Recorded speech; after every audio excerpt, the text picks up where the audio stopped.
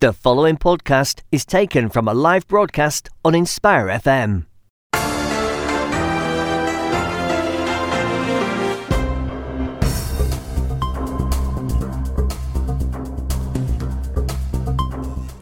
Assalamu alaikum, welcome to Inspire FM. This is Friday Night Live, and it's Zafar Iqbal who's presenting today.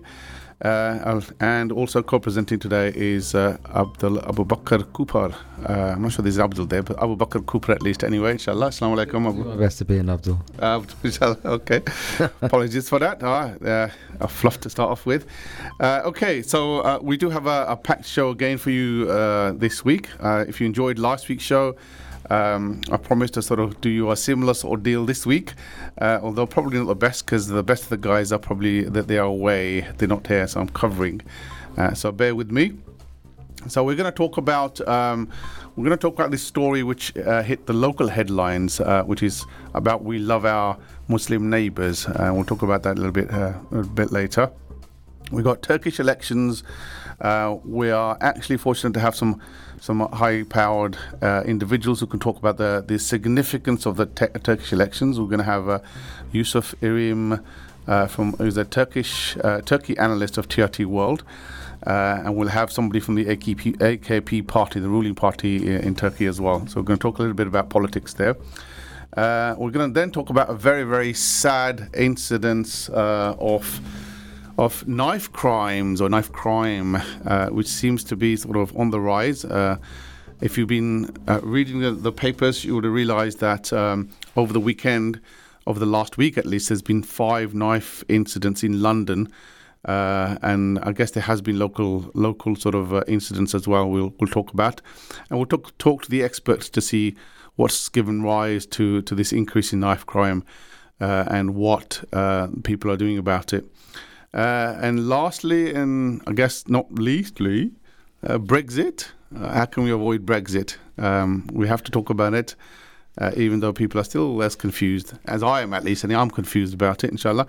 But what we can do, if you actually said to someone, "Oh, let's write a drama and call it Brexit," what's gone on in the last 3 or 4 months, you really couldn't even script it, could you? It's true, and I'm sure there will be many dramas to come, to be honest, yeah. Post. It looks fictitious. It's like watching a soap opera, really. It doesn't look real, does it? Yeah, well, actually, if they produced a drama out of it, it might be actually real, or might be better than the real thing. So maybe perhaps after the it's more entertaining than watching Coronation Street or anything like that, that's for sure. Okay, but it is serious, and we have some serious people who are going to talk about it. So we have our regular guest, Dr. Stephen Barber from University of Bedfordshire, even though I've still got Luton University on here, but University of Bedfordshire, he's going to be very upset about that. And we also have Professor Catherine Bernard. She's a professor of European Union law at University of Cambridge. So we've got some very, very qualified guests today to keep us going till 8 o'clock. So stay tuned. If at any time you want to ring in and take part in our discussions today, our number, as usual, is 01582 481822. We would welcome your participation by any means. If you want to phone in, that's the number. And if you want to text or WhatsApp in, it's 07779 481822. Do join me and make it a conversation today. Hopefully it'll be interesting for all. We're going to start off with a really, really positive story. So after the events in New Zealand, terrible events in New Zealand, there have been many touching stories. I think people who have actually reached out and shown us that there is an alternative worldview, and there are people out there who are of a different mindset, I guess, than the person who's actually sort of displayed such a venom towards the Muslim community. So with me today, I have a special guest. His name is Andy Glidden. He's the curate of St. Hugh's Church, which is in Lucy Farm. Yeah, that's right. Great to be here. Thanks. Right, welcome to the show. Thank you. Thank you. It's good to be here. Thank you for driving all the way up here to join us in person. It wasn't too far. We're pretty close neighbours. Right, okay. So perhaps you can tell us a little bit more about what happened. And I think you put a sign up outside of your church. Yeah, sure. So yeah, I mean, it was quite a small thing. It wasn't actually me. That's the first thing to say. All right. It wasn't actually me who started it all. And the person who started it all was my wife with my 4-year-old son. Wow. They were sitting down just the day after the terror attacks in New Zealand, and they were thinking, well, what can we do to express the way that we're feeling about this, and say something to the Muslim community who we thought just perhaps might be feeling, if not afraid, then just a little bit less safe, a little bit less secure, a little bit less loved in our community after those horrible things that happened halfway around the world. And their expression was this: they just and they got out some paper and got out some scissors, and they cut out a sign to stick up in one of our windows, and it said, "I heart." Or we heart our Muslim neighbours. Wow. And then had a little cross because we're Christians. That to me seems like a tiny, almost kind of insignificant drop in the ocean in comparison with what happened in New Zealand. I have to say, that is so nice. 4-year-old child. Yeah, that is so sweet and cool. It is, and I think every level. So I think that there's a lot of people who actually appreciated that. I gotta say, Eddie, you must have been so proud. I am. I'm massively proud. Seeing your little lad getting involved in that at 4. But the thing is, I didn't really know what you're expressing to me, and which the kind of response we've had since has kind of blown us away, really, because. The story goes on that then kind of on the Sunday, it was sort of in the evening. It was dark, and kind of we had a knock on the door, and on a Sunday, kind of I'm in church sort of in the morning, and then kind of by the evening I'm kind of switched off. You know, I was in my pajamas, I was ready to go to bed, but there was a knock on the door, and I kind of thought for a moment, like, am I going to answer it? But I did. And there were these 2 Muslim men there with their 2 small children, and they said, we felt like we had to come over and say something about your sign and how much it means to us. And they didn't just say that; they brought with them pizza and 2 pots of peri-peri chicken. And their small children had written, like kind of drawn as a card, and on the front of it, the sort of front cover, it said, "We are all friends," and it had about 20 exclamation marks on it. And it just kind of expressed... So you ended up having a second dinner before you went to bed in your pajamas. Right, absolutely. We couldn't turn that down, could we? Yeah. But it just astonished me. And it astonished me further on that week, just getting stopped walking into my house. The number of people who looked over the fence and said, you know what, that matters. Can I just stop you and say that really matters? So... the story kind of went on, like jump in at any point that you want to. But it was really exciting because we in the church, and so I'm kind of one of the leaders of a local church, we realised from this that something was going on with this, that it touched on something more than maybe way more than I had anticipated initially. So I told this story to a couple of my colleagues, and they said, wow, we want to express this. We feel this same thing. We love our Muslim neighbours too. Like the Christian heart behind it is that Jesus asks us to love our neighbours. Yes. And that's absolutely core to what it is to be a Christian. And so yeah, our Muslim neighbours at this moment when they need solidarity and they need our love and they need that expressed really explicitly, we want to do it. So what happened was we just started telling the story to a few of them, and then everyone else wanted to get on board. And so we made a whole bunch of banners. And they said basically the same thing. We love our Muslim neighbours. You're not alone. And there's one of those on almost every Christian church in Luton now. Brilliant. That's fantastic. Sort of somewhere between 20 and 30. Wow. And a whole load of people just kind of got hold of this. And and it was almost as if, for me and for my family, we just kind of saw it as this kind of snowball just sort of running down the hill. Like, we'd had this just sort of like little idea, but it had caught so much more momentum and excitement than we'd ever have imagined. Yeah. And it was just, it was such a privilege to be part of that. But I still feel it doesn't begin to express the kind of the sorrow we feel with the Muslim community over that. And I know in Luton that has been a really big thing. Given the history of Luton as well. Indeed. And I think to be honest, it takes me back to, well, I think in the reverse situation after the incident, I think it happened in Manchester. And I think the local mosque here invited the church leaders, and I think they did an event outside the mosque as well. So I think there is that desire, right, to actually reach out to other people and to connect. But I think there is also the fear of the reaction as well, isn't it? To think, well, what's the reaction going to be? Are people going to just laugh at us, or are they going to? I think that's kind of. But I can share something with you nice today as well. At Cholney Boys today, the senior staffs, it just suddenly, I suppose it occurred to them. They just realised that I'm just guessing that they overlooked to have a remembrance silence, and the head teacher had obviously realised this, and rather have that attitude. Oh, it was several days ago. He was proactive, and it was sent round to all the teachers and was in briefing.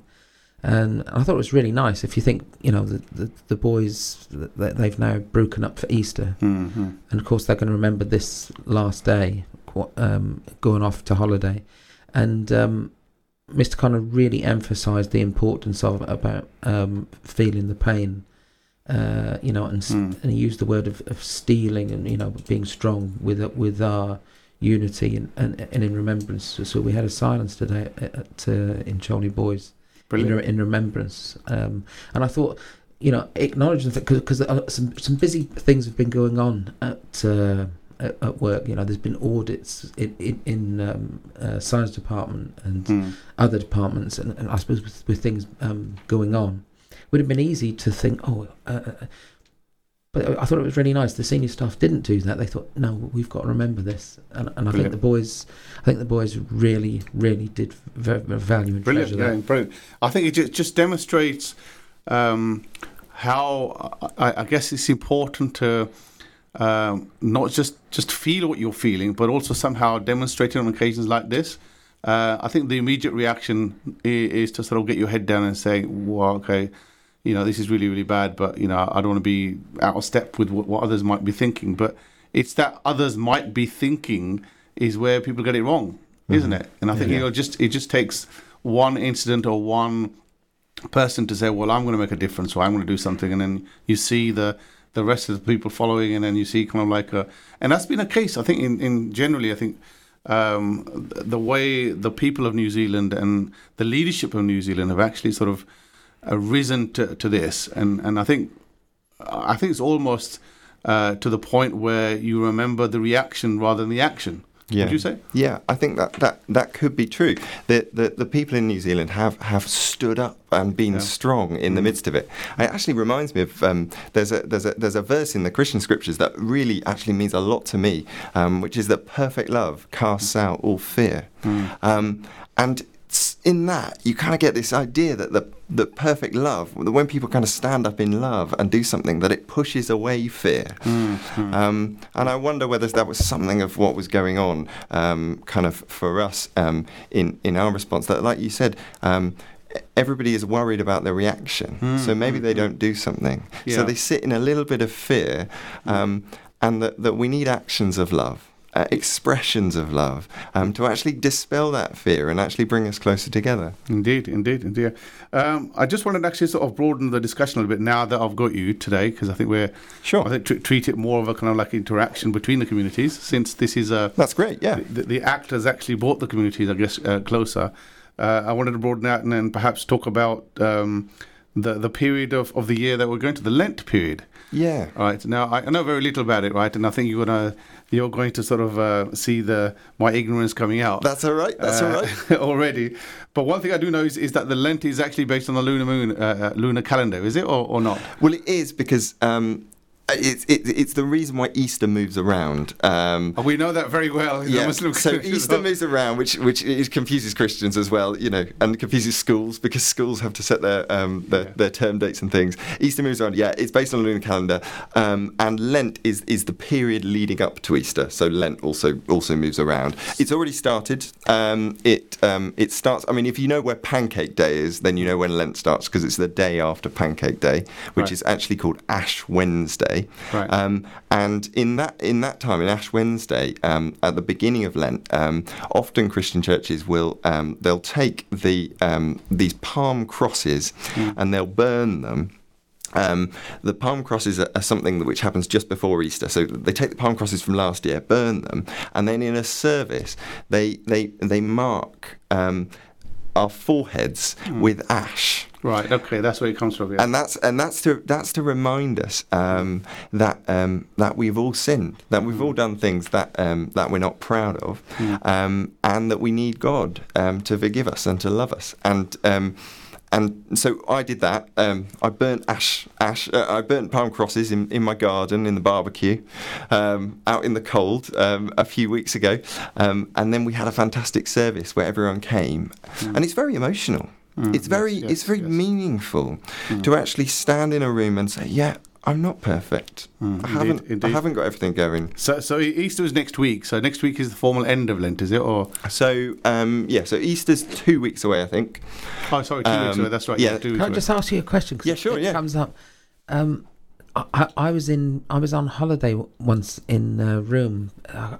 It was a number of years ago, probably about 8 years ago, and we were there, and. What was it called? I think it was called Palm Sunday. We happened to be there. Yep. What does that signify? I've forgotten. So Palm Sunday is the Sunday before Easter. So Easter's always on a Sunday, and then the Sunday before is Palm Sunday, and that signifies we remember Jesus when he arrived into Jerusalem just around a week before he was crucified, and what happened then was that in contrast to him being executed, he was actually celebrated. He kind of came in and to show his humility and show that he wasn't coming to be a big military king. He rode in on a donkey rather than like a war horse, and people all over the city they picked up palm branches off trees and they waved them and they said Hosanna to the King of Kings, and they celebrated him coming in. And one of the features of the Easter story is that by Friday the crowd has turned against Jesus, okay. and they bow for his blood. Yeah. So the connection I was trying to make here is that during Lent you fast, right? And we fast in Ramadan, and I think maybe in a couple of years' time, I think there's going to be a kind of an overlap, because I think the Ramadan is moving back about 10 days every year. Okay. Every 10 days. It's about 5th of May at the moment, right? Maybe next year or the year after. I think there'll be an overlap between the two. Yep. So we do, yeah. And obviously, when I speak to Muslims, I'm greatly impressed by the stringency of your fasting in Ramadan. Different Christian churches approach fasting during Lent differently. The whole idea of Pancake Day is that you're supposed to kind of get rid of all the sweet stuff in your cupboards so that you don't have the sweet stuff during Easter. But not a lot of people keep to that these days. Our church, actually, St Hugh's in Lewsey Farm, have been encouraging people to fast on Fridays. Right, okay. So just do Fridays as a fast and sort of eat normally the rest of the week. But, actually, we fast all sorts of things. We encourage people to fast food. Sometimes we actually say, well, actually, if you fasted social media, if you fasted your phone, if you fasted some of these other things which grab your attention and draw you in and kind of numb you to the reality of everything that's going on, maybe that would be more meaningful. 16-year-old daughter Fast social media. Yeah, my 16-year-old daughter to fast from her phone. I would find that hard, but yeah.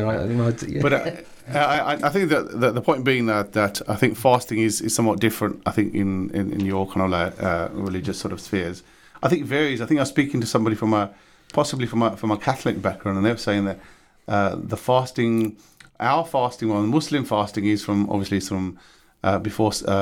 dawn to dusk, effectively. And we don't eat anything at all during that period. I think from a Christian perspective, it's basically giving up something for a period of time.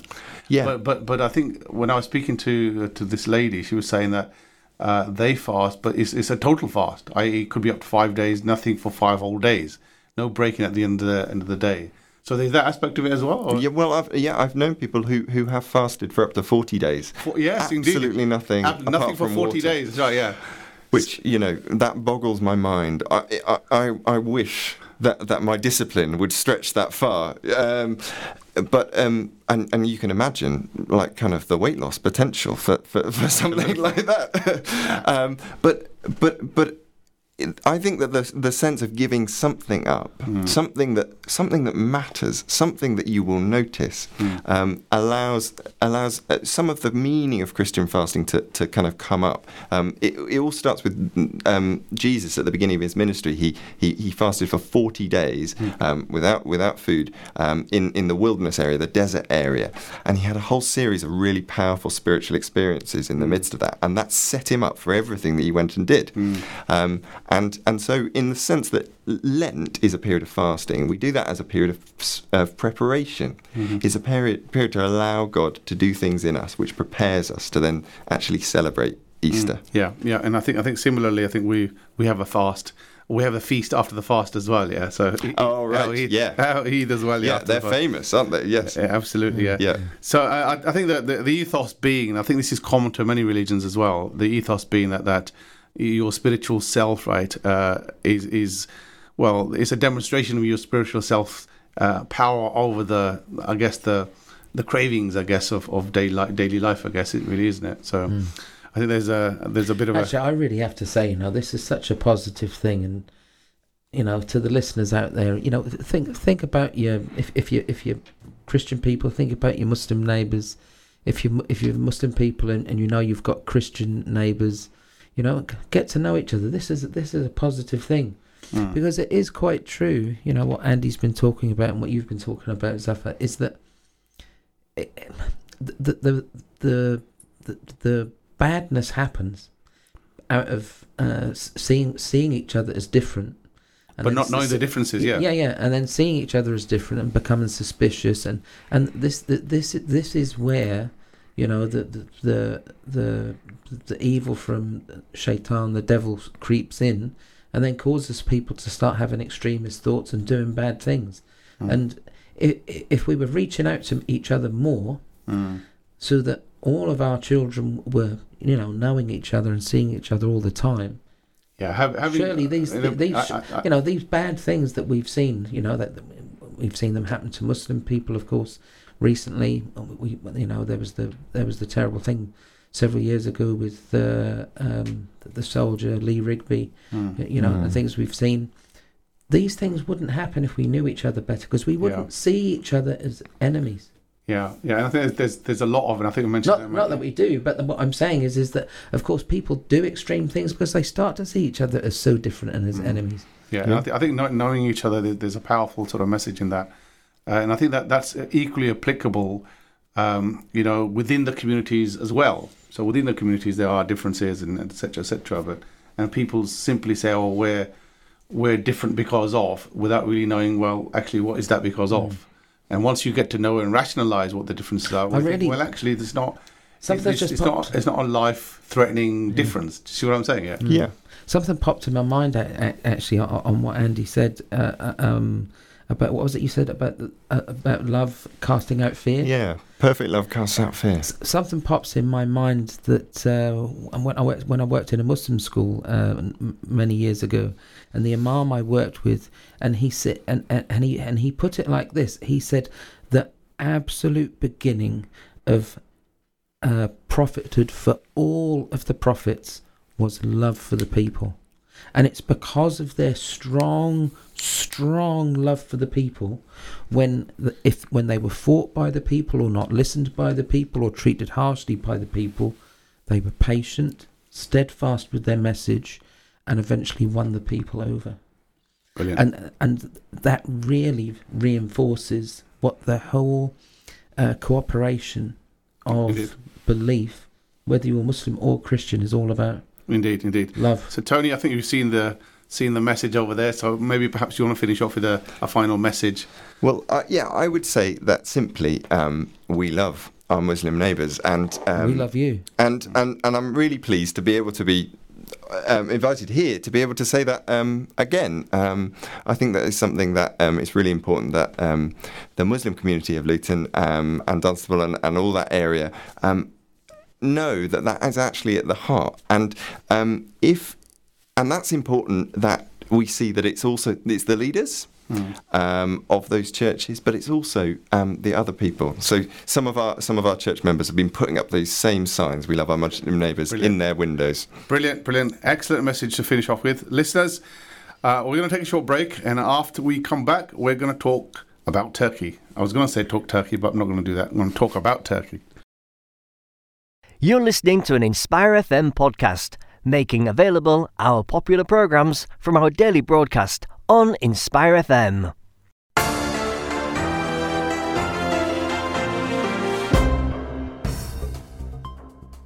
Assalamu alaikum, welcome back. You're listening to Inspire FM. This is Friday Night Live with me, Zafar Iqbal, and Abu Bakr Cooper. He's with us today as a special co-presenter to keep me, I guess, on my toes and keep me kind of like busy for the rest of the couple of hours or so. So we're talking today. We were talking today before the break about a local event, a local act of kindness, I would say, when Andy Glidden and his family decided to show what they felt about the Muslim neighbours and what sort of response they got. They got a hugely positive response to their message, including, I guess, from the wider church community and the Muslim community. Now we're going to move on to a slightly different topic. We're going to talk about the Turkish elections, which took place last week. We have on the line today to talk about that Yusuf Erim. He is Turkey analyst for TRT World, which you might know is a Turkish television station. And we're going to welcome him. I think he's on the line. Assalamu alaikum, Yusuf. Yes, I am. Welcome to Inspire FM and Friday Night Live. Thank you for having me. Right, okay. So I was just going to basically mention the fact that local elections in the UK tend not to be a kind of a massive affair. But according to the headlines from the BBC and the rest of the world media, local elections in Turkey appear to be a lot more significant than perhaps the UK local elections might be. So I wanted perhaps you to comment on that. Why are they significant this time, or are they significant normally? I think they're significant this time because of the result. Now, over the past 25 years, you've had conservative mayors in both Istanbul, which is the social and economic capital of Turkey, and Ankara, which is the political capital of Turkey. Yeah. And in this most recent election result, at least unofficial results, though we can't call them official results, but they give us a good idea of what the official result will be. You have the major opposition candidates in both cities with the lead, ending a 25-year run for conservatives. Now, the governing AK Party was created in 2002, but the candidates from 1994 till 2002 also became AK Party members later. So we can trace back that type of political thought and political ideology all the way back, which would even predate the governing party. So this was significant because many people, especially in the West, viewed this as maybe a weakening of power for the governing party. But when we look at election results as a whole, the governing party, AK Party, got about 43% of the vote, and their coalition with the Nationalist Party got about 53% of the vote. So if this was a general election, it would actually be a very good result. But the vote distribution was as such where it benefited the major opposition in these two big cities. So we're seeing this type of liberal movement in the big cities, which is not uncommon. We're seeing this in a lot of other countries as well. And a more conservative heartland, which in Turkey is called Anatolia, a more conservative heartland right now. And this seems to be the trend with this election. And I believe April 13th, right now, there's a recount process. Hello? Sorry, I've got Abdul Rahim as well, who's from the AK party. I'm just going to come to you, Abdul Rahim, if you wouldn't mind. So I've got Yusuf Erim, who's from TRT World, commenting on the elections and the significance of elections at the moment. Carry on, Yusuf. Yes, so like I was saying that it's a significant result for the opposition, but when we look at this as a whole, this definitely does not mean that the governing party is losing any type of power. If this was a general election and not a local election, it would have been a huge victory for the governing party. So we need to look at this in relation and with a general perspective that, yes, it is a positive step for the opposition, but not a weakening of power for the governing party. Okay, so I do have a representative from the AKP party. I've got Abdul Rahim, who's the chairman of the AKP party UK, and he's the ex-member of the Turkish parliament. Assalamu alaikum, Abdul Rahim. Walaikum salam wa rahmatullah. Thank you. Welcome to Inspire FM and Friday Night Live. We were just talking about the significance of the elections, because normally, I think the question I put to Yusuf was, normally local elections tend to be a mundane affair in the UK, but in Turkey they appear to have taken a bit more of a significance. So one of the things that's been mentioned is the fact that the two major conurbations of the two capital cities, I guess, your party, the AKP party, doesn't appear to be in the lead or have won. Can that be confirmed at the moment or not? No, the result is not confirmed. Ankara, yes, Ankara CHP has won, but for Istanbul, the official result is not delivered. So we are, as you know, recounting the votes again with the electoral committee, high electoral committee. So I think about 3-4 days, the official result is going to be delivered. Okay, but it does show that on previous occasions, Istanbul was won quite easily, but not this time. Is that fair to say? Yeah, of course. 25 years from now on, since 25 years, Istanbul has been governed by the AK Party. Even AK Party was 2002, but 94 elections, Recep Tayyip Erdogan has won the elections. Of course, there's a big significant differences. And as you know, we have now a new electoral system. Okay. Which means 2, 3, 4 parties can both make a team and then get into the elections. So I think there was it all that a victory for democracy. Show Turkey has free elections in a non-authoritative state contrary to opinions. Because as you know, for about 10 years, coverages using Turkey is becoming authoritarian movement. Okay, so Abdurrahim, so I think your line is breaking up a little bit. So while we'll try to correct that, I'm just going to go back to Yusuf. Yusuf, I think you were saying. Hi, Yusuf. Yusuf, can you hear me, Yusuf? Yes, I hear you. Yeah. So I'm just wondering if you want to just carry on and draw some conclusions in terms of the the two major cities perhaps not being resoundingly in the AKP. I think you were making a comment to say that some of the liberal parties were perhaps making more gains, and maybe you can talk about the reasons why. Well, you have to realize that, as we were saying, that the AK Party has been in power in these cities even predating their existence, 25 years. So, these political parties have to constantly renew themselves and revitalize themselves. Sometimes complacency does slide in there. But the CHP launched a good campaign. They were able to successfully actually reach out to conservative voters for the first time, probably in their history. They're known as a very left-wing and secular party. And obviously this doesn't usually reverberate well with the conservative voters. But they changed their strategy up, and actually they ran a very AK Party-like campaign this time around. Even the name of the candidate in Istanbul, İmamoğlu, the son of the Imam, translating, was a kind of small type message. Their candidate in Ankara, Mansur Yavaş, he's actually a former member of the Nationalist Party, MHP, which is AK Party's coalition candidate.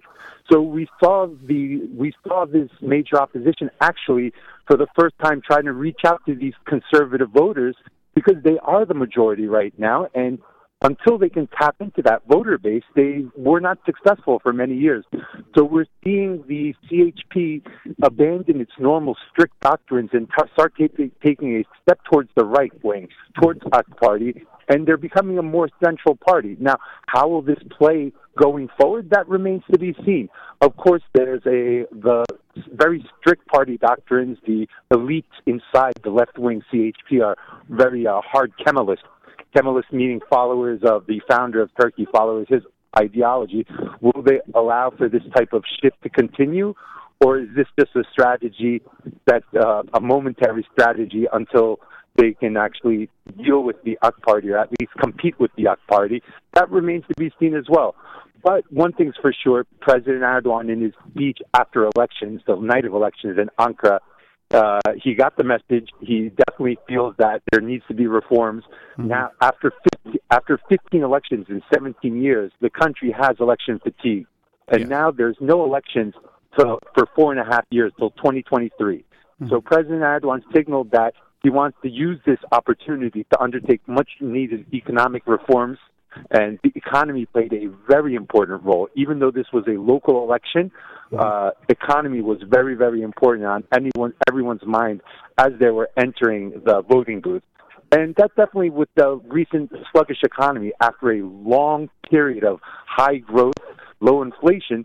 Yes, the Turkish economy overheated, and economies are cyclical. It's going through a downturn right now. It overheated, and AK Party paid the price a little at the ballots, unfortunately. Okay, but can you? I guess these are local elections, and I know in the Western capitals, and I think that the Western capitals tend not to favour Erdogan and his sort of leadership style, etc. So I think it may. Is it the case that perhaps the Western sort of analysts are putting too much emphasis on these elections and the fact that there might be an underground change, but it's not that much of a significant change? I think the Western analysts are putting way too much emphasis on local elections. Yes, indeed. Right now, unofficial results show the opposition leading in Istanbul and Ankara, but like I said, if you look at the results, the AK Party is still the number one party in elections, 15 elections in a row. I think this result actually is very healthy for the country, and it shows that that democracy is in this country's DNA. You look at the narratives a couple months ago, and everyone's talking about how Turkey's autocratic or descending into autocracy, but look at these election results. The major opposition is leading. They've made some gains. And there's going to be a very good and peaceful transition of power.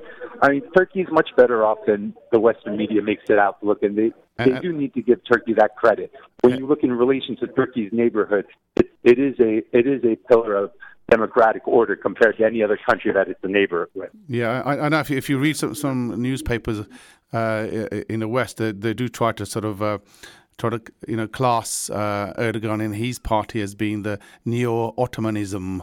There's a label that's come out there, and I think that's more trying to label it as more autocratic. But what you're suggesting is that that image is perhaps not necessarily born out of these results, at least anyway. I think the problem with Western media is they try to reduce all their logic and reasoning inside Turkey when they're analyzing Turkey to Erdogan. I've seen some people talk about, I've seen some people say that Erdogan's going to try to steal the local election if İmamoğlu doesn't become mayor. If he does become mayor, well, he allowed him to become mayor. Well, if it becomes a draw, well, he willed it to become a draw. Well, he doesn't control everything in this country. This is a democratic country. There's voters. There's institutions. There's an electoral committee reviewing all results. An electoral committee that's made of one government employee and a representative from each political party. And this is very important. And I also want to touch on one more thing, hopefully if we have time. I want to touch on what happened in the southeast of Turkey. I think this is very important. Sure. This is a Kurdish-majority region in the southeast. Yes. And the HDP, the pro-Kurdish party, a party that many say has links to the PKK, lost many major cities that they considered their strongholds. Cities like Şırnak and Ağrı and Bitlis. They also, a very interesting story, they lost the city of Tunceli. They lost the city of Tunceli to the Turkish Communist Party. Wow. Now, the Turkish Communist Party is a 26-year-old party. This is the first time in their history they have ever won a seat, whether it be in federal or local government. And I think this is a very important note from election night. They are now the sixth party in Turkey to have a seat, whether it be generally or locally. There's 5 parties represented in parliament. They've become the sixth party now with a seat in the local governance. So you have a wide variety of the political spectrum being represented here. Right? Who would think that the Turkish Communist Party would have a seat in power right now? I mean, I think this is very important to note. And it's also very important to note that while the narrative in the United States, especially in northeast Syria, an area right now that the U.S. coalition partner, the Syrian Democratic Forces, which are mainly made up of a group called the YPG, the Syrian arm of the PKK terror organization. Now, many Americans are worried that if Turkey launches an operation in this area, they're going to slaughter the Kurds, quote unquote, as Mike Pompeo, the U.S. Secretary of State, said. But you see in these local elections that Kurds are now shifting their vote to Erdogan. And this is something that is definitely noteworthy, very, very important. So this will definitely empower President Erdogan in his negotiations with the Americans going forward on the fate of the Northeast as America thinks about withdrawing from Syria or keeping a residual force there. This is very important because this is local elections actually impacting foreign policy. So, yes, it was an important election. So, indeed, I think what you're saying is so I just wanted to explore a little bit more about the reasons, some of the reasons why perhaps the Western nations have this attitude, and I think maybe more to do with geopolitics of the region. In particular, I think the situation in Syria and the fact that there was, I guess, a bit of a falling out between NATO and Turkey. Well, the situation in Syria is one. Obviously, Turkey is not happy with America's coalition partner there. They weren't happy in 2014 when Obama made the decision. They're not happy in 2019 when Trump decided to continue this decision. They view the United States coalition partner as a terror group. Another bone of contention between the countries is the S-400 deal. It's been in the papers a lot right now. Yes. Turkey's trying to buy a Russian missile defense system called the S-400. The reason why they decided to buy this is because America didn't sell them the Patriots for many, many years. Turkey needs a missile defense system, and the S-400 was a viable alternative. Now, the United States is saying, if you buy this Russian missile defense system, we're going to kick you out of the F-35 program. Now, Turkey has been in the F-35 program basically since the inception of the program. They're not only a customer buying 100 units, which equals 4 squadrons, they're also a manufacturer and a partner in the program. And it's a very important program. Turkey made its military planning around buying this plane.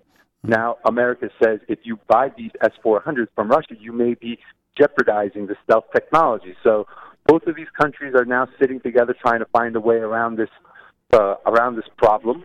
And President Erdogan's going to be meeting with Vladimir Putin on the 8th of this month, so I'm sure that's going to be high on their list of priorities that they're going to be debating amongst each other.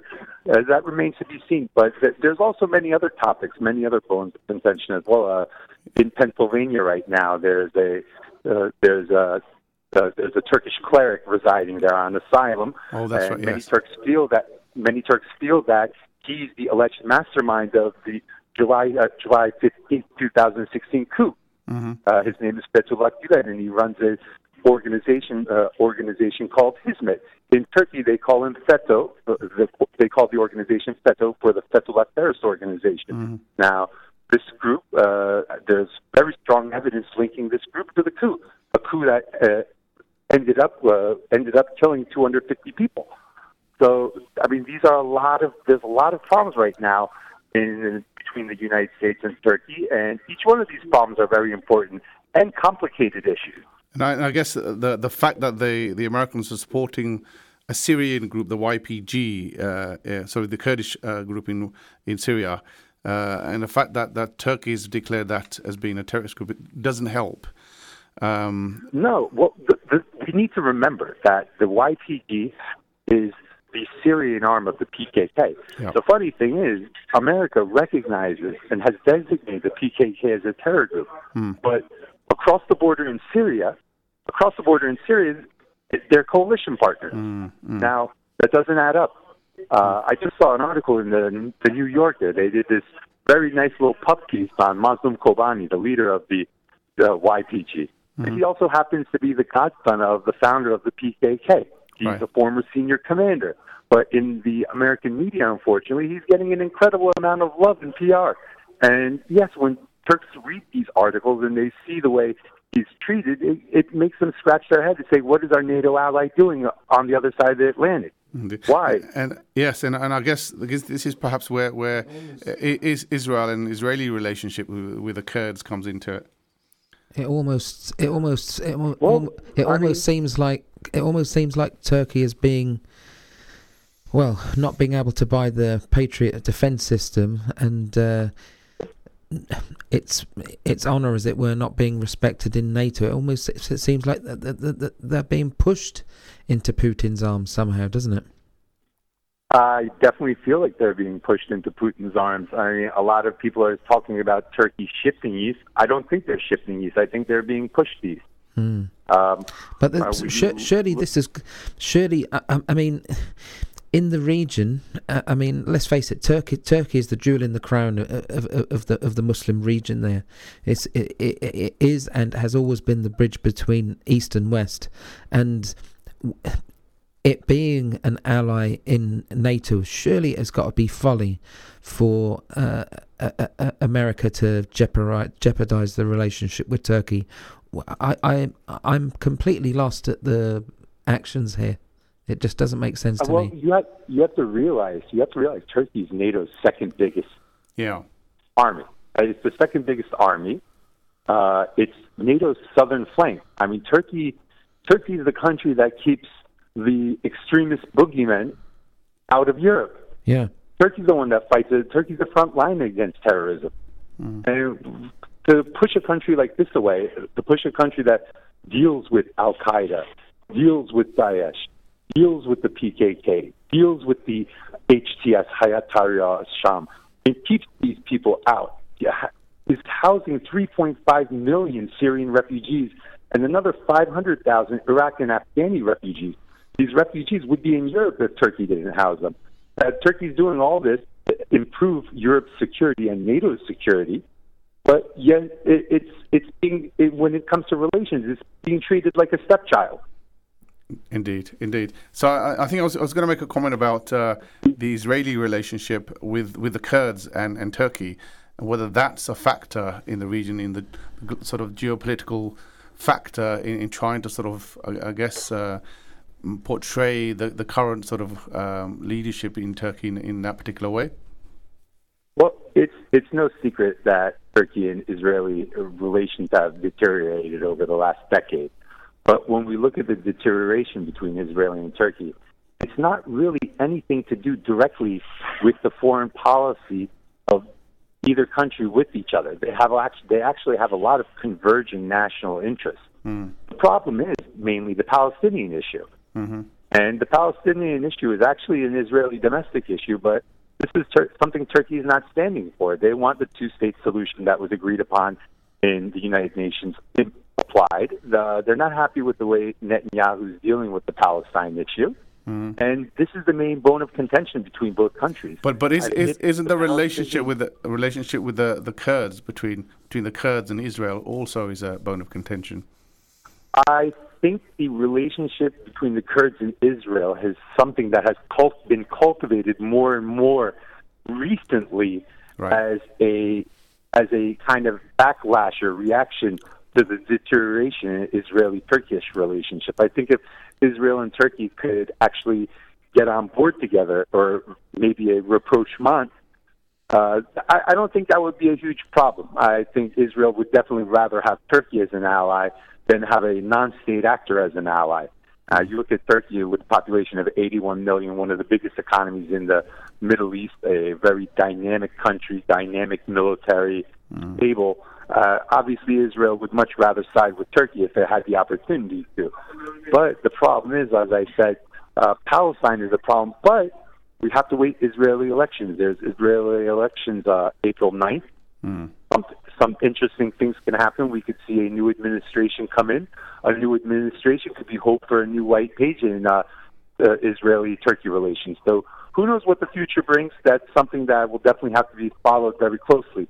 Also, another bone of contention between Turkey and Israel is the vast amounts of oil and gas found in the Eastern Mediterranean. Yes. There's a lot of riches right now. Correct. And this is an issue that's going to become more and more important going forward. And you're going to hear about this more and more in the media as it heats up, because it's an issue that involves Turkey, Israel, Greece, Cyprus, Lebanon. So there's a lot of countries with converging and diverging national interests in that area. Also, Egypt as well. Egypt's a very important player in that issue as well, and that could turn into a very potentially explosive issue coming up in this year, maybe next year. Indeed. So that's something that everyone should closely follow as well. Indeed, Yusuf. I want to have to thank you for your contribution. I've run out of time now. Thank you for your fantastic analysis, I would say, of the elections and the actual sort of view of the wider Western community towards Turkey. Brilliant sort of analysis, I would say. Thank you. And perhaps we'll talk again at another occasion. Thank you. Thanks. Pleasure was all mine. All right, listeners, I'm going to take a short break. We'll be back, inshallah, and we'll talk about another very hot topic, knife crime. Assalamu alaikum, this is Atif Nawaz and you're listening to an Inspire FM podcast.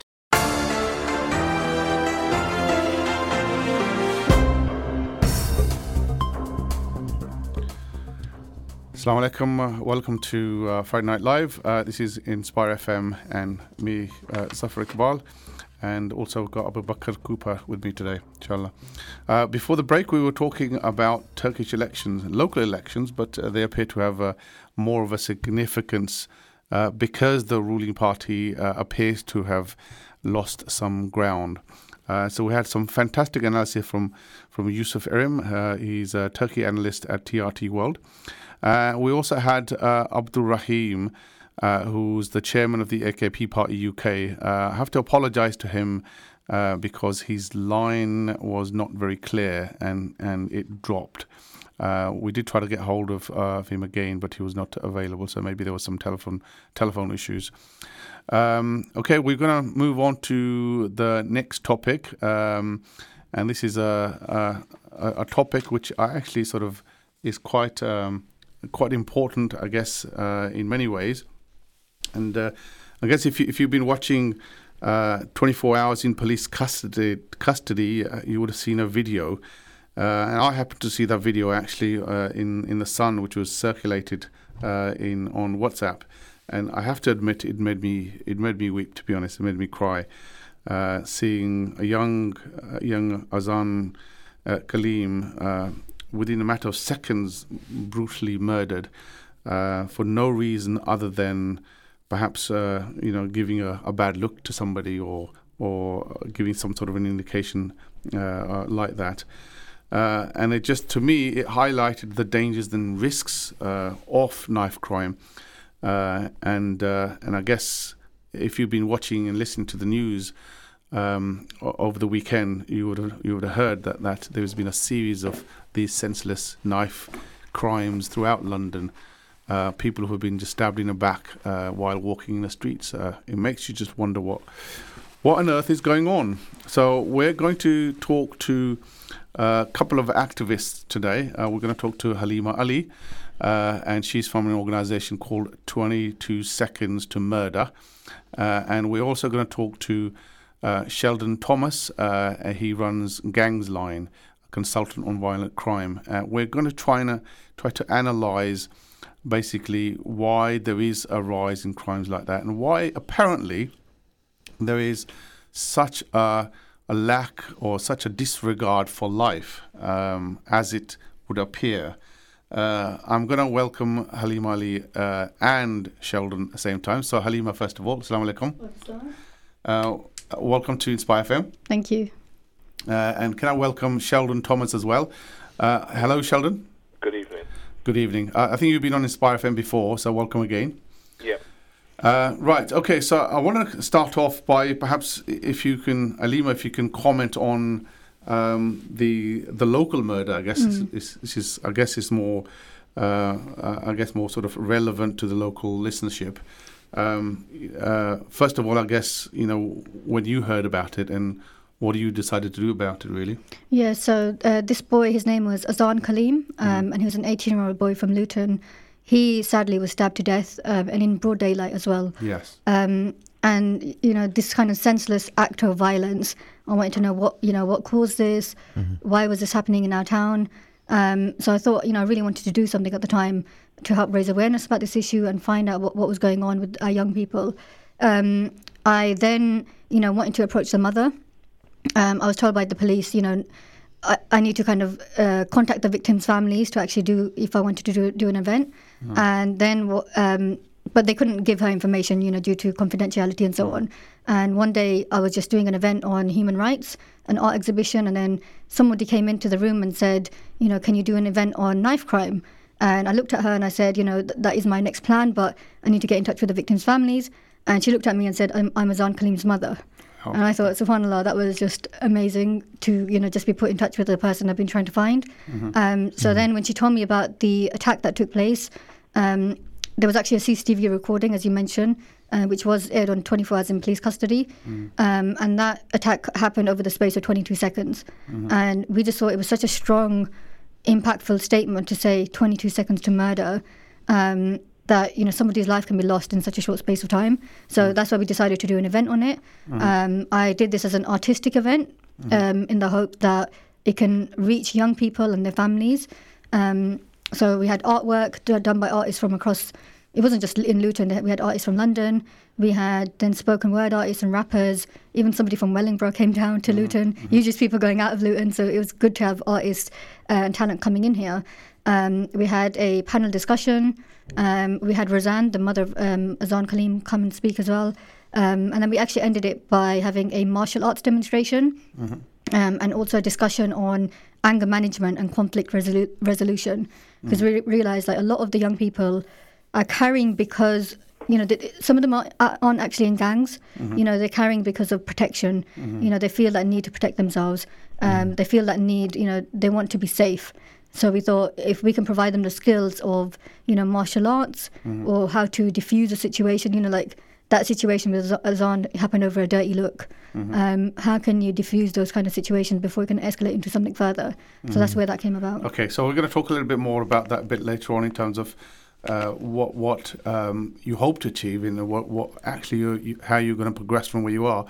I want to bring in Sheldon here a little bit. So Sheldon, I think the very question that Halima raised is that young people are feeling unsafe. How can that be?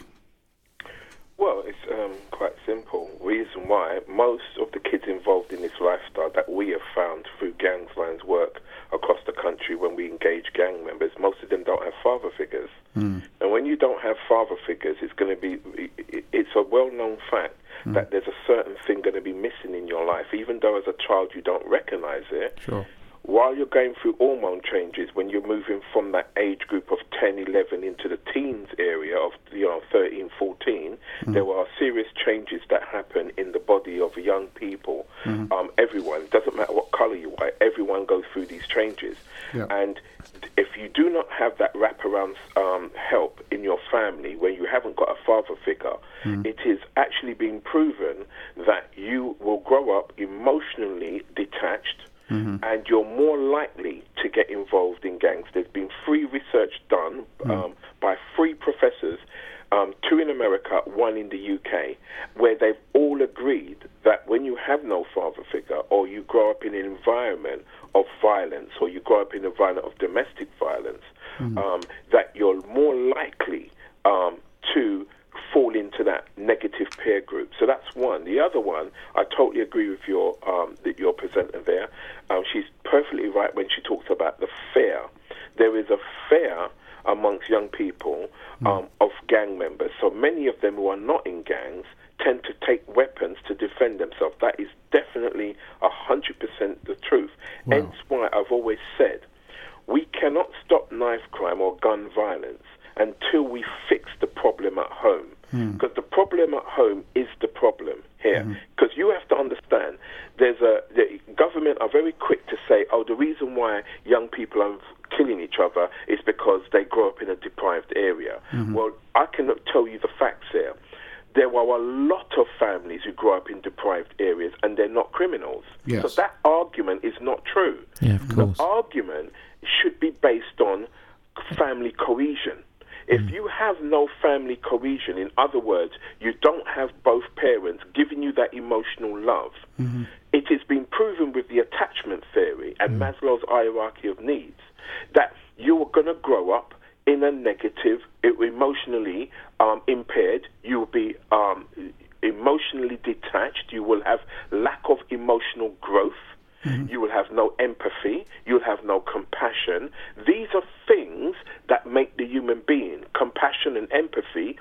When you don't have that, that is where violence comes from. So we're tackling it completely wrong. We think, let's do intervention, let's run a knife crime, knife program. That's not going to help this. What we need in this country is a societal change. So what you're saying is, Sheldon, that you're saying the research is showing that the child is not being exposed to and seeing a structured, loving example from 2 parents. Yes, I'm saying when you don't get love, children who are going through hormone changes from the young age into that teen age, they just learn how to be angry. It's a problem already. Yeah. And what we don't understand is we're trying to tackle a problem which is a biological family problem based on emotions that we're lacking in. And if you lack in emotions, committing violence, you will be desensitized to it. And so what we've got to ask ourselves is, we have got lots of poor families in this country who never commit crimes. So what you have to do is what we do at Gangs Line. We do a comparison. We say, why is it that there are families who are in the same poverty as this family, but they don't commit crimes? When you look at why they don't, it's because in one family there's more family love, there's more family cohesion, there's more togetherness, there's more joy. When you look at the other family that is committing crimes, you will notice that there isn't that family cohesion, that family love. So, for instance, let me give you an example.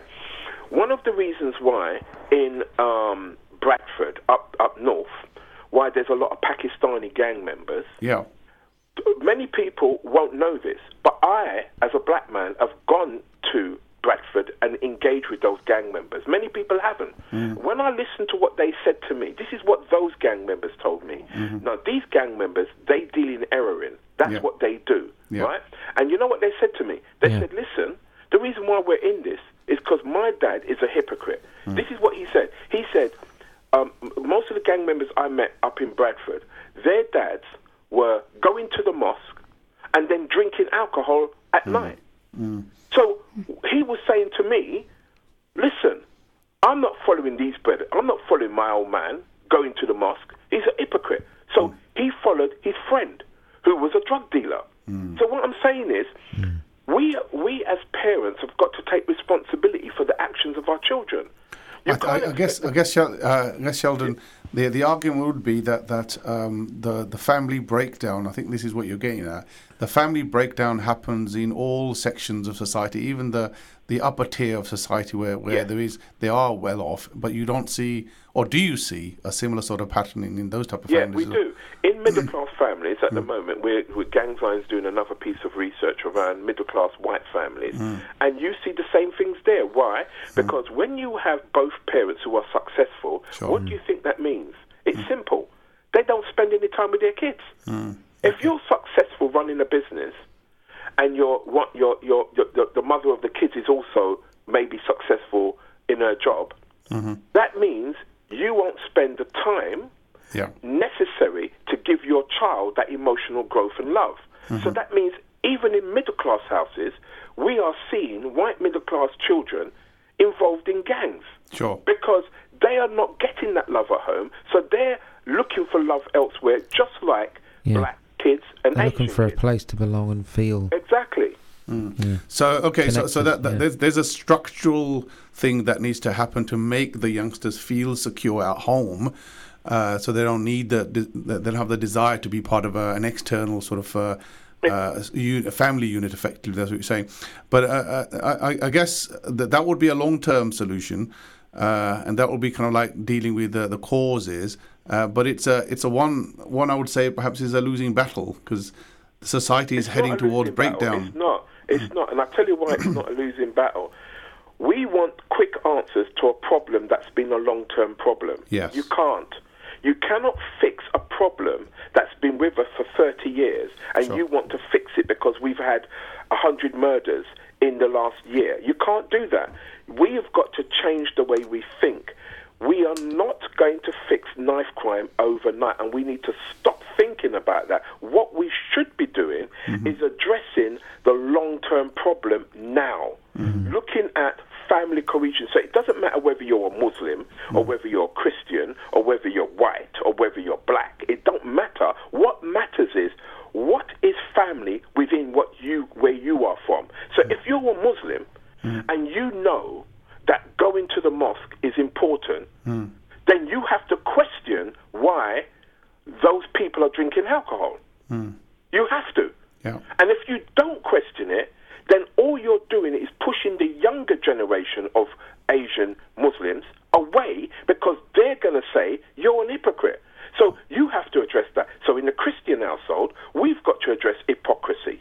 In the middle-class household, we've got to address that. So if we don't start addressing these things fundamentally, you're not going to fix knife crime. Sure. I mean, no disrespect to the lady the lady that's in the studio. Sorry, what is her name?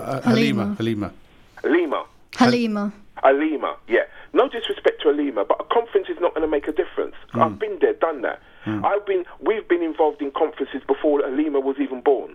And it doesn't make a difference, because conferences just bring people together and they all act emotional, and it doesn't do anything. It doesn't solve anything. The truth of the matter is, in the Asian community, in the black community, and the poor white community, we don't want to address the problem. What we want to do is do what Halima's doing, which is holding a conference and thinking it may make a difference. It won't. But I'm not here to put what she's doing down. I'm not here to do that. The reason why I'm telling her this, I'm speaking from experience. I'm not trying to tell her not to do it. So I don't want Halima to walk out the studio to think I'm telling her not to do it. I'm saying that because Halima has not been around as long as I have, and most people haven't. Like, your radio station has been around as long as me. I've been around since the 60s. Right, so I know what I'm talking about. And I'm saying to you now that the reason why we're in this mess is because of ourselves. Right. Nothing to do with poverty. Nothing to do with that, we live in a block of flats. It's because we, as parents, do not want to do the right thing by our children. So when what we do is, this is what you call a gap in the market. So what's happened is gang members have found a gap, or terrorists have found a gap in our families. You know what that gap is?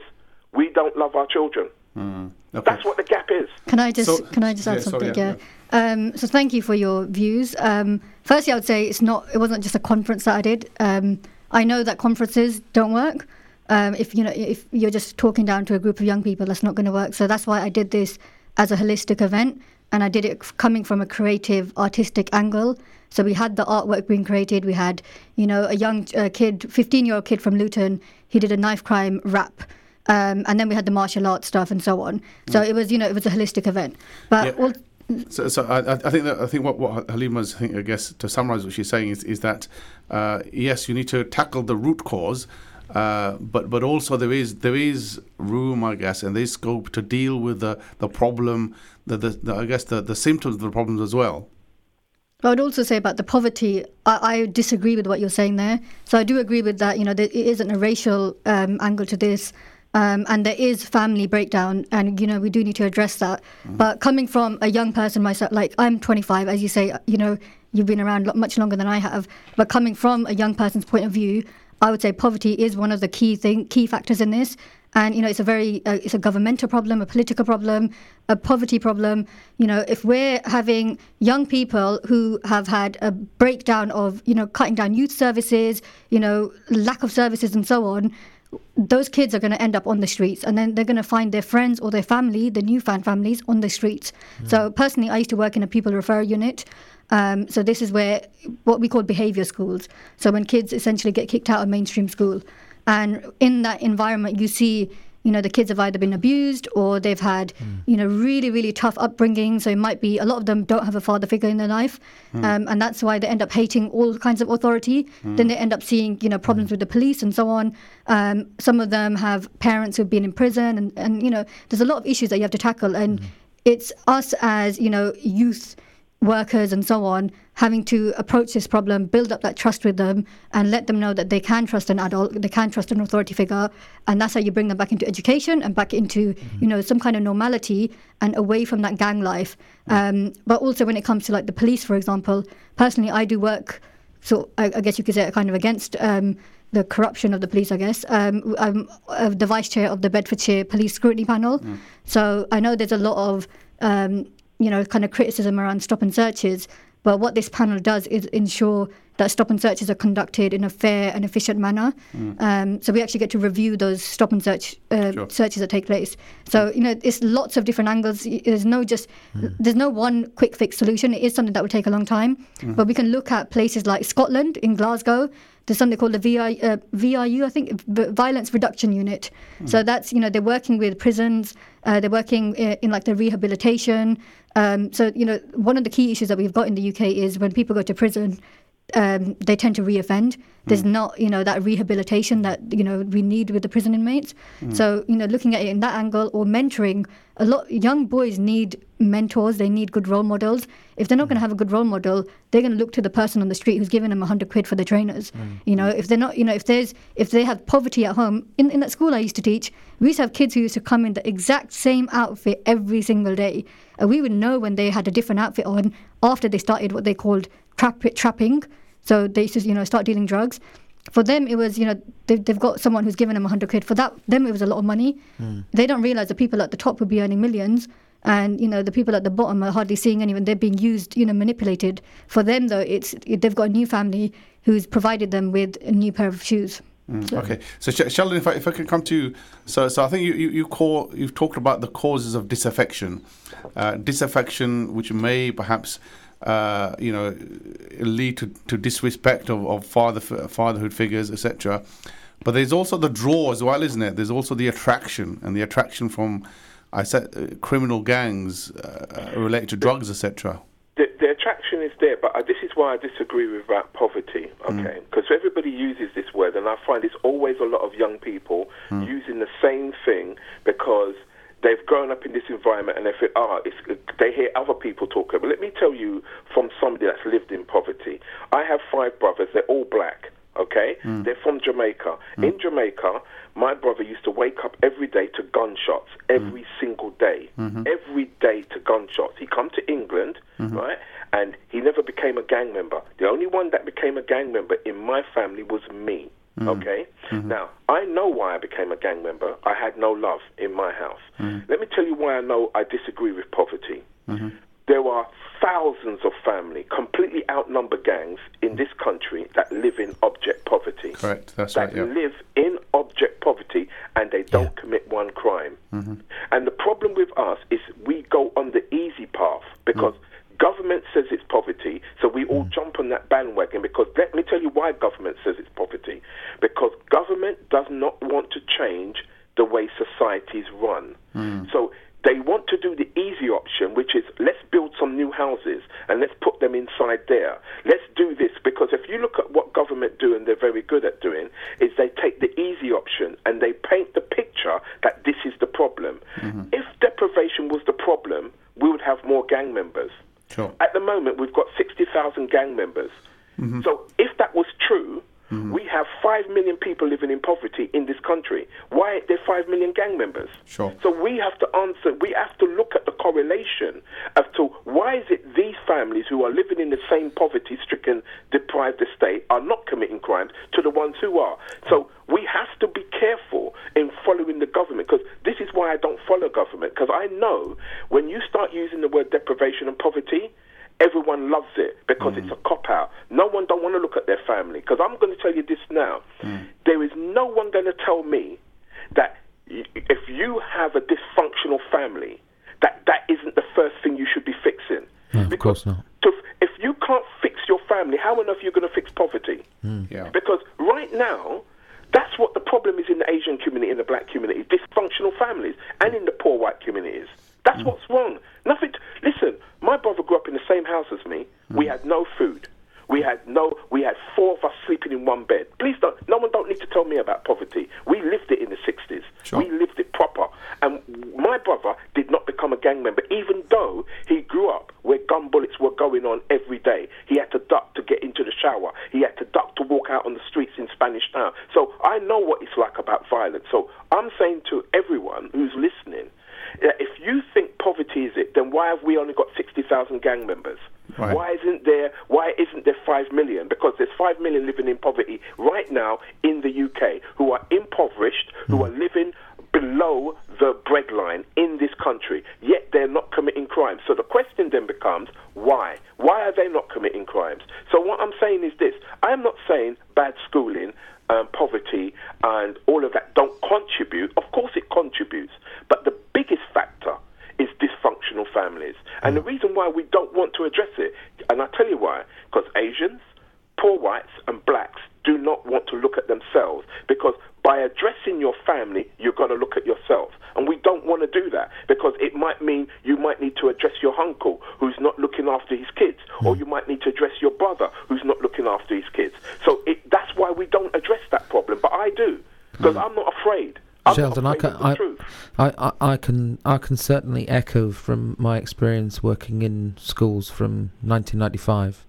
Time and time again, the children that you see with the behaviour difficulties are children that have come from dysfunctional families.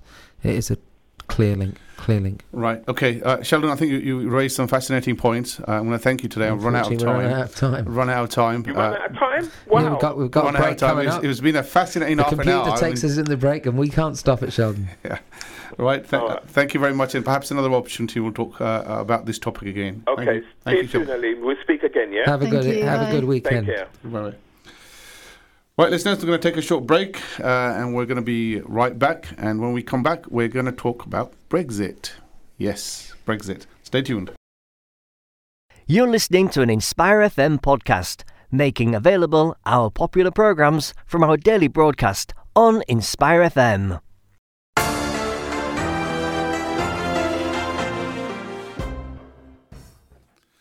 Assalamu alaikum, welcome back. You're all listening to Inspire FM. This is Friday Night Live. My name is Zafar Iqbal, and with me is Abu Bakr Cooper. And we're going to talk about Brexit.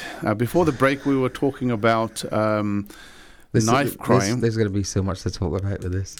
Yeah, Brexit, there's going to be a lot to talk about. But there was a lot to talk about knife crime. I think Sheldon was fascinating with his views, to be honest. I think he hit it on the head. The root cause is absolutely the breakdown in family, etc., etc., etc. It's a massive thing. I was just talking to my daughter. About it just in the last couple of days, and she said, "Oh, Dad, knife crimes everywhere. You know, like what's the big deal?" And I said to her, I said, "Look, I said, Alia, I said, you have no idea. I said, when I was a kid, I said, no one, and I literally mean no one, got stabbed. You never, ever, ever heard of stabbings on the news." That's right. Yeah. You know, but the thing is, I think that's how much things have changed between, you know, like the late 70s, early 80s, compared to now. Yeah, and I think what's heart-wrenching is the fact that young people don't feel safe, and that is kind of, that gets me emotional, to be honest. You know, it's how can this day and age, technology, policing, etc. I guess family, there is an argument there, but people feeling unsafe kind of gets me as somebody who's a father of children. It is scary. I mean, I've come across pupils I've taught and that I've spoken to, and I've actually had boys talk to me about, you know, knife crime, and I've actually had a boy talk to me and said, "Oh yeah, so I've got knifed," and talking about it all matter of fact and saying I had so much time off. And I didn't ask him to, and he lifted up his calf behind, you know, near his leg, and he you know, I thought it was going to be something little, and showed me a scar, you know, just near his calf. Shocking Indeed. Right, we're going to move on to the next topic of discussion. We're going to talk about Brexit. We have on the line, I think we've had Dr. Stephen Barber again. He's a regular. He's a principal lecturer and director of MBA at University of Bedfordshire. Welcome, Stephen. And we also have Professor Catherine Bernard, Professor of European Union Law at University of Cambridge. Welcome, Catherine. Thank you. Good evening to you. Good evening. Good evening, both of you. Right. Okay. So I think, well, from the sounds of it, and from what has been described, I think between you two, you can, I guess, enlighten us in terms of what's been happening in Brexit, because there's been a lot of things happening, and you read the newspapers and you think, what is going on? So, how long have you got? Well, we got about 20 minutes or so. Yeah, so Catherine. So perhaps the latest. What's the latest position? And then we're going to sort of take it from there. So the main thing that's happened today is that the UK sent a formal note to the EU to say we would like to request a further extension, and this extension will take us to the 30th of June. Now, this is a bit of a problem because the EU has already made it clear that the 30th of June isn't an option. And they've rather expect us to request a year. And Theresa May hasn't asked for a year because she knows that would be absolutely lethal for the Brexiteers in her party. So she's asked for something that the EU's already said they won't give. But she must be expecting that the EU will say you need longer, because there are already plans underfoot for holding European Parliament elections. And we wouldn't need to hold European Parliament elections, which take place at the end of May, if we were going to leave in June. And so but hasn't the EU already said, they're giving us two dates, next week, the 12th, and May the 20th or 22nd? Yeah, that's complicated matters still further. So April the 12th is the date when we are due to leave the EU without a deal, unless we ask for an extension. And we've just asked for an extension. Okay. But the fact is that the extension is for us to ask, but it's not unilateral. We need to have agreement from the EU 27. Right, okay. And the EU 27 are not speaking with one voice at the moment. But if you recall, Donald Tusk, who's the President of the European Council, has indicated that a year might be a more acceptable figure, with a view that we can have some sort of agreement as to what we might want, and with a view to trying to get the withdrawal agreement through. Right, okay. So what's significant about the 30th of June then, and what's insignificant, I guess, about the 22nd of May? Right. So what the EU said was if Theresa May had managed to get a withdrawal agreement through, before the elections, withdrawal agreement, then she would have to the 22nd of May. But the trouble is she hasn't managed to get a withdrawal agreement through so far. Remember, we've had meaningful votes 1, 2 and 3. Yeah. She may well still try another one very shortly, but that may not come to anything either. So I think the 22nd of May has probably been ruled out as a date because we haven't delivered by the 12th of April a commitment to get the withdrawal agreement through. Dr. Stephen, welcome to Inspire FM. In terms of the options that are on the table, there was a vote, I think, this week, which sort of said that no deal was no deal. But it is. There was a piece of legislation sponsored by Yvette Cooper, Labour backbencher, which was passed by the Commons and has gone on to the Lords, which will compel government to seek an extension, which actually it's already doing.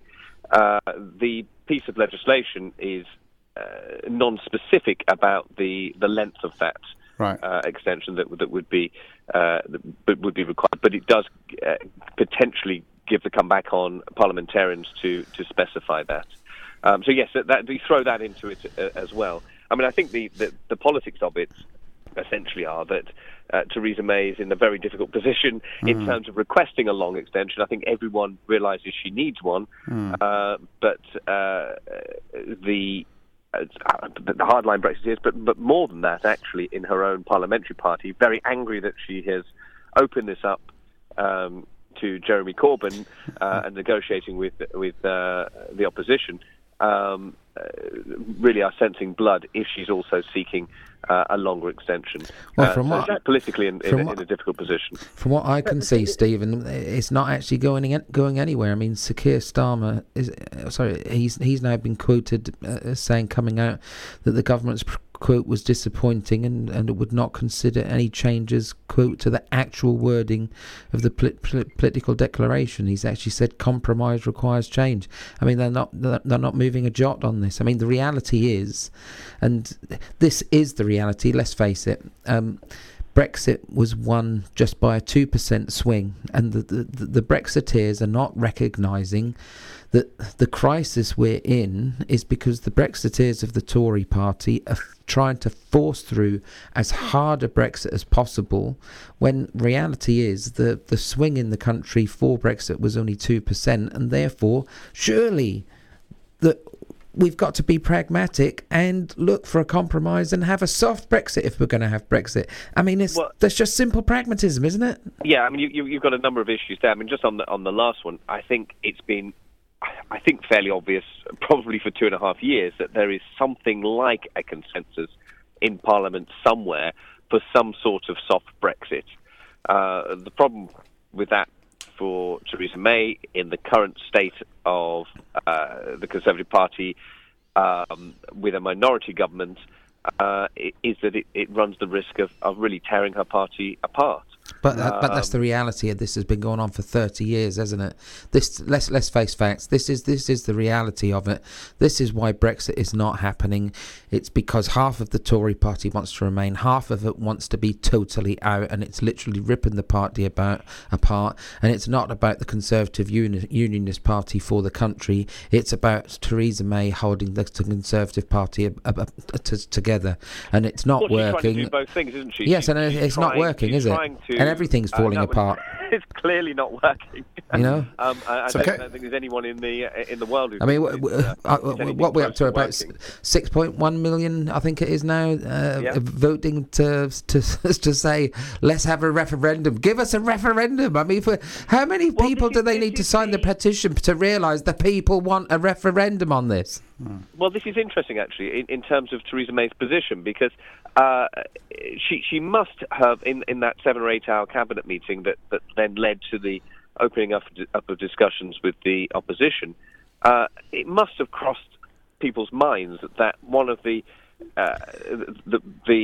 red lines for Labour, not necessarily Corbyn, but in keeping Labour together, would be to seek a referendum, confirmatory referendum is now being called, on whatever deal is put together. So Theresa May could be in the position of agreeing a referendum to a deal that wasn't her own deal. It's a deal that's a compromise with Labour, when she could have presumably put her own deal to a referendum that she ostensibly believes in. So I've been rather confused at that position that she's taken. I think there is growing pressure within Labour. There's clearly growing pressure within Labour to insist on there being a referendum linked to any deal, but it also looks unlikely that they'll come to any serious agreement. Can I just bring Professor Catherine on again? So in terms of the relationship, I guess, or the discussions that are happening with Labour at the moment, Labour appears to be sort of more, more leaning towards a customs union. What does that bring to the table, the customs union, as opposed to what the government was proposing? Well, I think we've got to be clear. What the government has proposed so far is the divorce. Mm-hmm. The customs union is about the future relationship. Right. And what the customs union is it has two elements. It means there's an internal element, which means that there's no tariffs on goods going from one country to another. Right. And there's an external element, which means that there's a single tariff, a single customs duty, a tax on goods coming into the customs union. Why does it matter? Well, the internal rules, no taxes, really important because, of course, on agricultural products, the tariffs currently would be about 40 to 50%, so it will make British agriculture uncompetitive. Externally, if it's set by the EU, it means we can't negotiate trade deals, and that's why the customs union is proving so controversial for the Conservative Party. Right, okay, but it does solve the Northern Ireland border question? No, well, it doesn't actually. Only part solves the Northern Ireland border question because it's not just the customs duties, the tariffs, but it's also the regulatory checks. Right. Okay. So freedom of movement. Professor, what would? Forgive me. I'm on a train. It's just about to leave. There's a good chance I might go through a tunnel and get cut off. Okay. No problem. Well, if it happens, well, then it happens.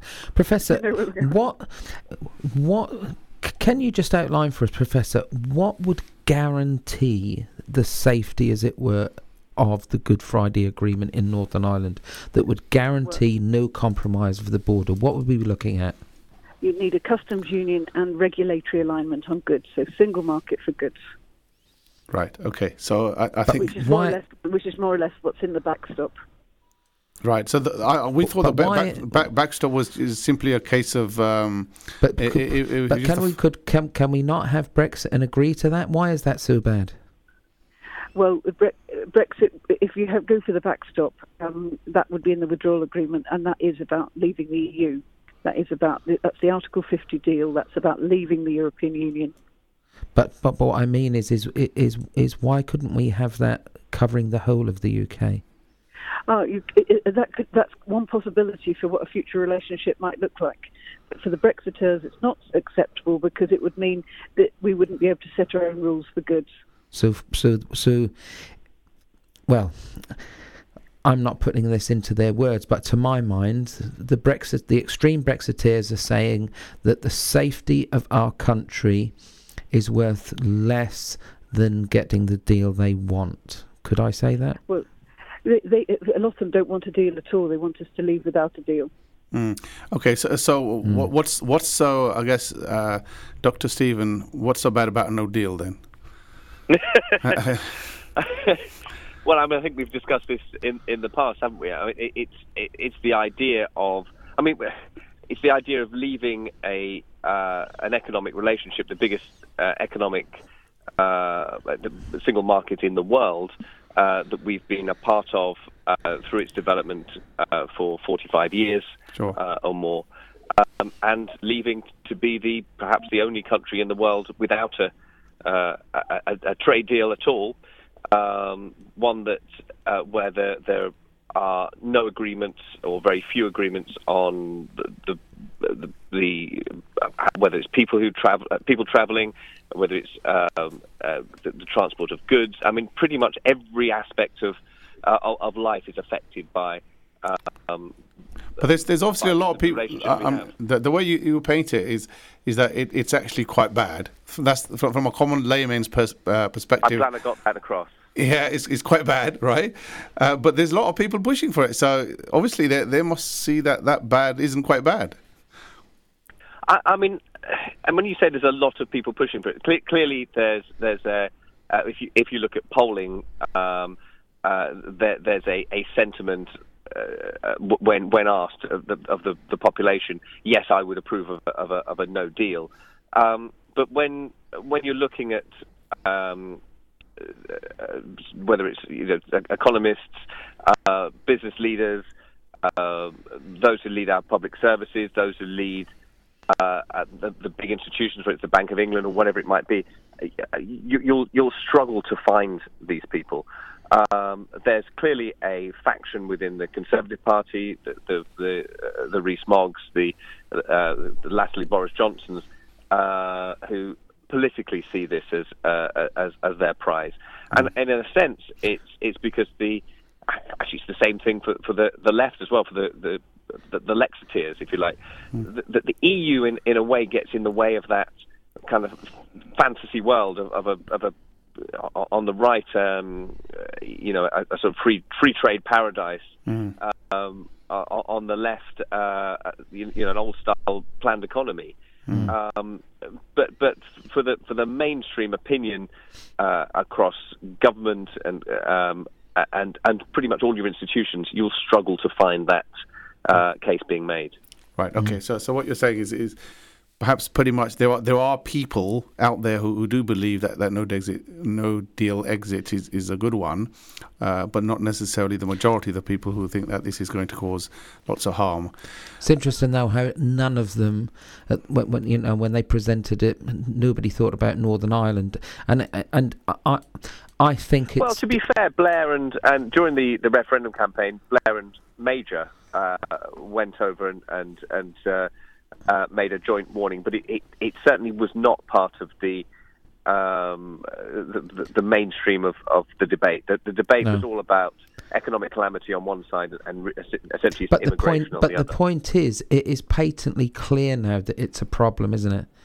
Everyone involved in Northern Ireland. I mean, the DUP, that they paid $1 billion per MP to get on their side, will still not have any truck with this. I mean, what more does they?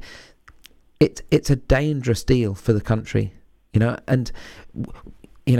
For me, regardless of whether you voted Remain, Leave, whether you think Brexit is the best thing ever, for the risk of all of those problems coming back and causing problems, which having both of us in Europe, North and South, that has helped massively to minimise it after the Good Friday Agreement, none of that is worth losing.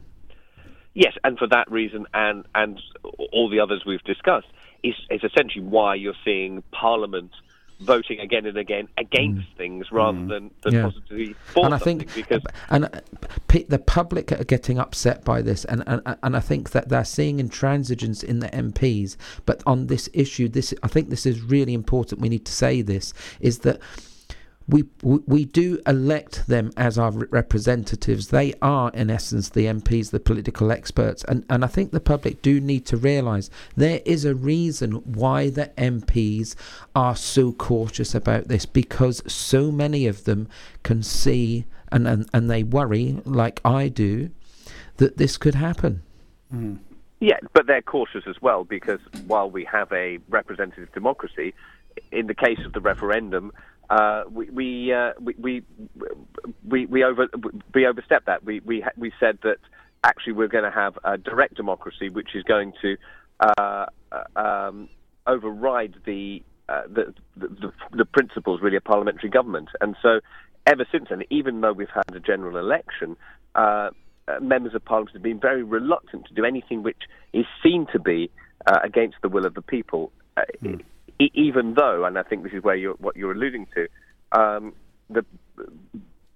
maybe there's a mainstream opinion amongst the electorate, because essentially that's what they've been told again and again and again, that leaving really is very easy. It's that idea of doing a deal over a cup of coffee one afternoon, the easiest trade deal in history. Well, it isn't. Right. Okay, Dr. Stephen Baba, I'm going to have to sort of cut it short there because we'll run out of time.